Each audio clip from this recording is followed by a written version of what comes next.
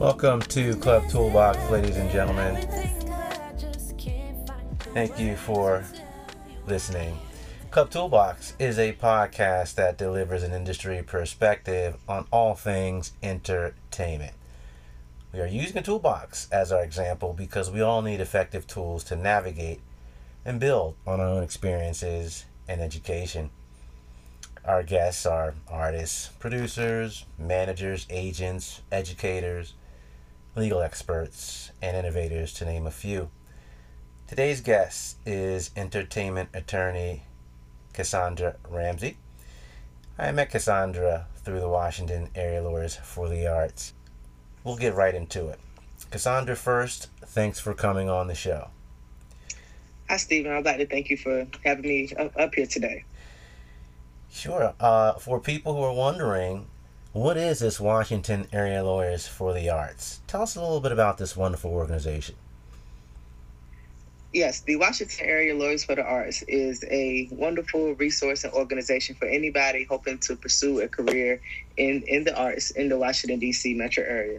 They host educational opportunities so that you can learn about what's going on in the industry. And they also have a pro bono service program where attorneys like myself volunteer to assist those in the industry with any legal needs that they may have. Yeah, and I know because I used to intern there many moons ago. So let's talk a little bit about the who, the what, the how. Who needs an entertainment attorney? Pretty much anybody who is working in the industry, whether you're an artist, a musician, or an athlete. There may be times where you run into an issue where it would be beneficial to have an attorney, such as having them review a contract, or perhaps you need some contracts drafted for your business. Perhaps you have a stage name or something that you go by and you want to look into protecting that name through a trademark, or you have written music and performed and recorded that music and you want to make sure that you have your copyright protections. So anybody falling into those categories can certainly benefit from a sports and entertainment attorney. What will you typically do for your clients? What's the process? So I can assist them with contract drafting, contract review, with applying for a federal trademark, with applying for copyright, and I can also assist them on the business side, like helping them establish their business and create their business, or just simply understanding what those concepts mean, like what is a LLC, what is a trademark, what is a copyright. Right. Help artists and entertainers by reviewing any contract that they may have, or if there's someone, like I worked with someone before who had a music distribution company and I helped them draft the contract for their music distribution company. Same in the film company. I worked with someone who had a film company and I helped them draft their shopping agreement and a non-disclosure agreement. So, it's a myriad of ways that I can assist, or that, any entertainment attorney can assist someone working in the industry. Yeah, absolutely. So you gave us a couple of examples just there. Let me speak to my situation, which is how I came across your information and ended up contacting you. I was needing help with a show concept for a TV talent show, and I was told by a few people, in the industry, this is intellectual property. You need to be careful in protecting it, even at this juncture. It was suggested that I have a non-disclosure agreement ready, a confidentiality agreement. So talk a little bit about that. What are those documents for those who don't know? Well, a non-disclosure agreement is, kind of similar to what it sounds like. It's an agreement where, like, if you have a show concept or something that you want to discuss with other people, but you don't want them to be able to share your idea with anybody else, you would have them sign that. And it essentially, kind of operates as a confidentiality agreement. And, it allows you to protect your work while still being able to discuss potential opportunities for the work. Right. Okay, yeah. We've all heard of registering your music through the copyright process. That's not new. but certainly still needs to be done, wouldn't you say? Absolutely. So one thing to understand about copyright, which differentiates itself from trademark, is that once you create something, and in the legal terminology, right, once you create like a body of work that is fixed in a tangible medium of expression, that's what the legal jargon is. What that means is once you create something that has been like written down or put in motion where it can be perceived or heard by others, you have copyright protection. So you don't necessarily have to register with the Copyright Office in order to have copyright protection. It is granted as soon as you complete the work. But there are benefits to registering with the Copyright Office, and you certainly should register your work with the Copyright Office, because if you should find yourself in a position where someone may be infringing on your rights, you need to have that federal registration with the Copyright Office in order to bring suit. And the earlier that you register your work, you also get more benefits for registering your copyright, such as, you can recoup more in attorney fees if you have a situation that has to go to litigation. Yeah, legal standing of utmost importance. Yes. What would you tell an artist who's just starting out? Because not everybody is successful and wealthy and can just go hire an attorney anytime they want. So if you're just starting out, do you need an attorney? And if you do, how do you go about finding one? So there are always, opportunities to benefit from having legal counsel at any stage in your career. Like I talked about with the copyright, you may be aware that, you may not necessarily need to register in order to have copyright protection, but an attorney can help clarify for you the benefits of going ahead and pursuing getting that registration. On the trademark side, you definitely want to go ahead and maybe speak with an attorney or, attend some type of legal seminar on trademarks, because you don't want to waste time building a brand around a mark or a stage name, that you won't be able to use.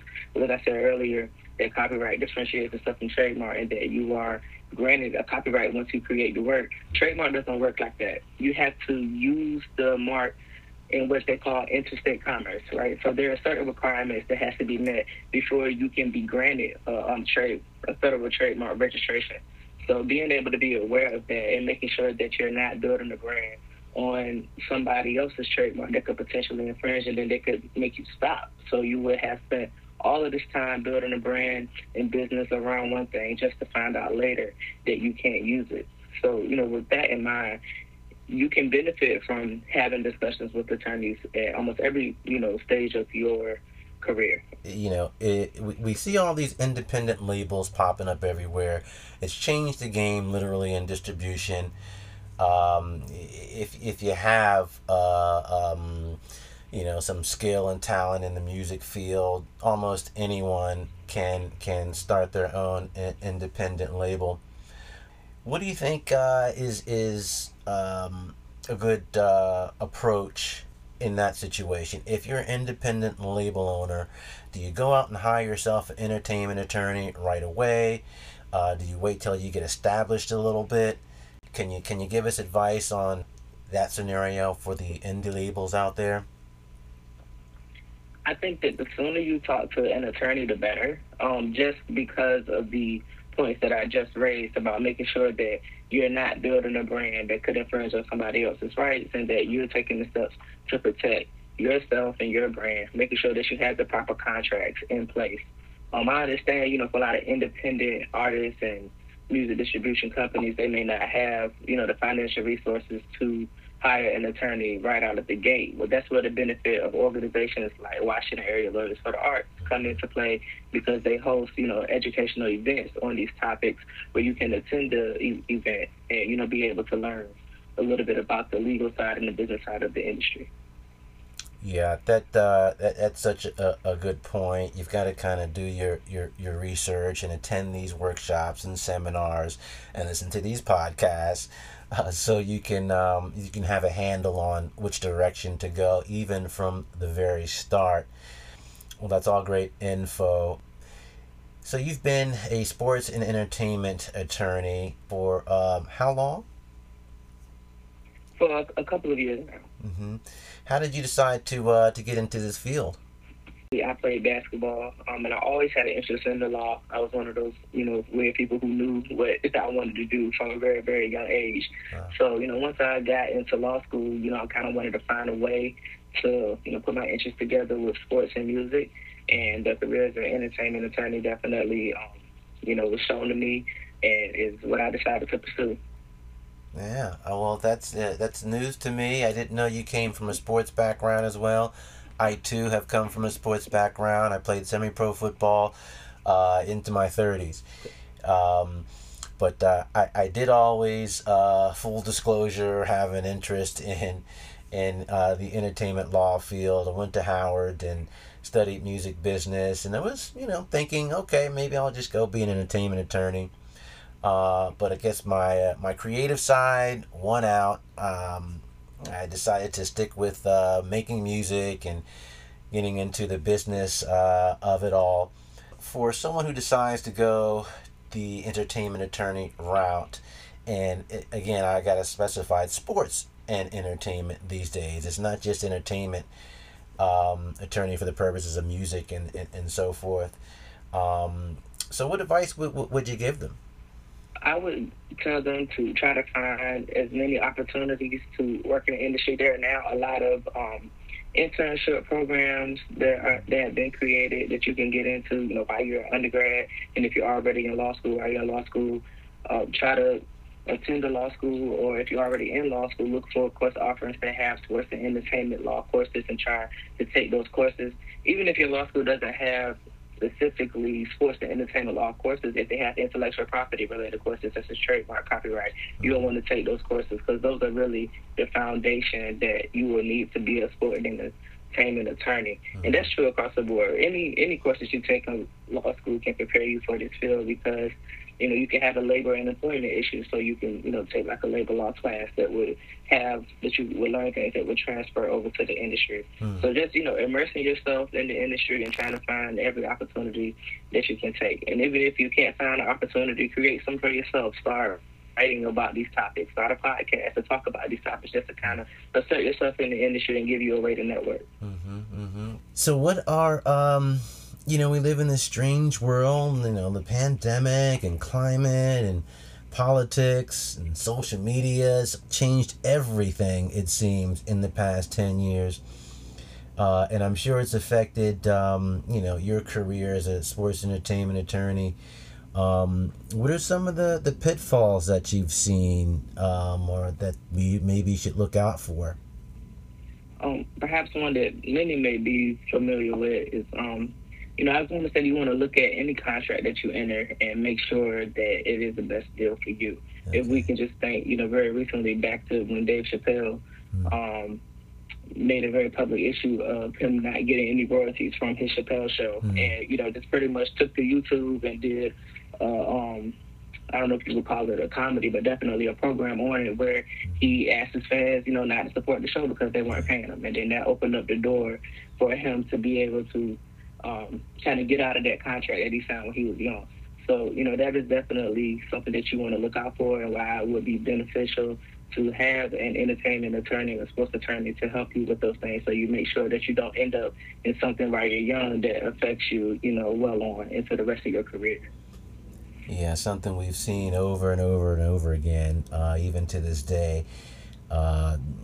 Chappelle, a homeboy from DC, he's made out okay despite, but not everybody can walk away from $50 million and not can completely regret it and not have a comeback. So speaking of these issues, anything going on in legislation or any kind of laws maybe coming down that you know about that you can share with us? I think it would be good here to just mention one of the more recent laws that's come down in the music industry, which is the Music Modernization Act. That law was signed into law back in 2018 to kind of modernize the music industry and make it easier for streaming services to play artists' music and for artists to be able to receive their royalties for their music being played on those streaming platforms. And one thing that happened this year that came out of that act was the mechanical licensing Collective. And that's a nonprofit organization that is going to administer those licenses to the streaming services, and that will work with songwriters, composers, and lyricists to make sure that they all get paid. So that is definitely one of the more recent developments that come from a law that all artists should be aware of to make sure that they are receiving the appropriate royalties for their music. That's very interesting. That's the first I've heard of that. A collective for that purpose. Yeah, it's called the Mechanical Licensing Collective. The Mechanical Licensing Collective. Okay. All right. Well, this is it was a byproduct of the Music Modernization Act. Okay. All right. Well, for those of us who want to look into more of that, how can we find out more information about that? Definitely. I know you mentioned Google earlier, but yeah, a Google search of the Music Modernization Act or a Mechanical Licensing Collective can definitely give you more information on that. Again, you can speak with an attorney about it, if you have any more in-depth questions, for sure. Okay. Yeah, I'm definitely going to go do that. Well, so tell us about what you've got going on, any kind of endeavors or projects, anything you want to tell the listeners. Yes, I have some things. I'm kind of on the sports side right now. I'm not sure how much you follow or your listeners may follow, but name, image, and likeness in college sports has been a hot topic. Beginning on July 1st, college athletes gained the ability to profit from their name, image, and likeness, and many athletes have taken that opportunity to pursue their careers in music by being able to, do a cover at a restaurant or something, that they weren't able to do and make money for before those laws changed. So I recently launched my second ebook on the topic. My second one is called The NIL Era, What College Athletes Need to Know. And I discuss those topics about how you can show all of your interests outside of sports. So if you are an athlete who also has a passion for music, like you and I did, how you can use those NIL opportunities to get the most out of your sport and your music. Wow, that's two mind-blowing pieces of information you just gave us right there. Game-changing.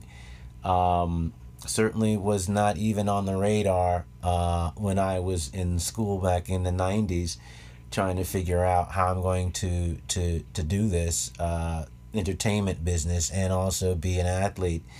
Had to make a choice, really. But okay, that was just outstanding and enlightening in so many ways. I hope our listeners can take something away from this. I hate to even cut it short here. It seems like we could go on for another hour just on those two things you just mentioned. So anyway, I have to end the show here. You've been great. I want to thank you for giving us this information. And most of all for doing it in kind, as they say. Usually when we talk attorneys, we start to see, dollar signs. So thank you. And if you're doing business in the Washington, D.C. area, folks, Kassandra, tell us where or how we can get in touch with you. Yes, so I have two websites. One is my law firm website, which is www.KassandраRamseyLegal.com, and my Kassandra is spelled with a K.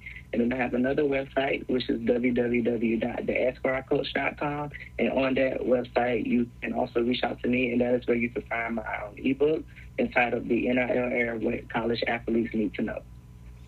All right. And also, I'll give the information for Washington Area Lawyers for the Arts right behind that, which is WALADC.org, where you also can find Kassandra.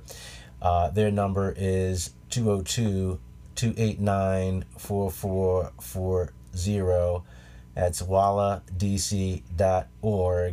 202-289-4440. This concludes our podcast for now. I've learned a lot. I hope you have too. Please subscribe to our podcast so you can stay informed on our upcoming programs. We will make this available in our archive. We get a lot saucier here on Club Toolbox with hot topics, so stay tuned for that. That'll be hosted by Jonathan Poe, broadcast journalist. We'll be delving into an array of topics for the literary, visual, and performing artists in you, and maybe even the entertainment attorney in you after hearing this podcast. Again, thanks for tuning in, and we'll see you next time.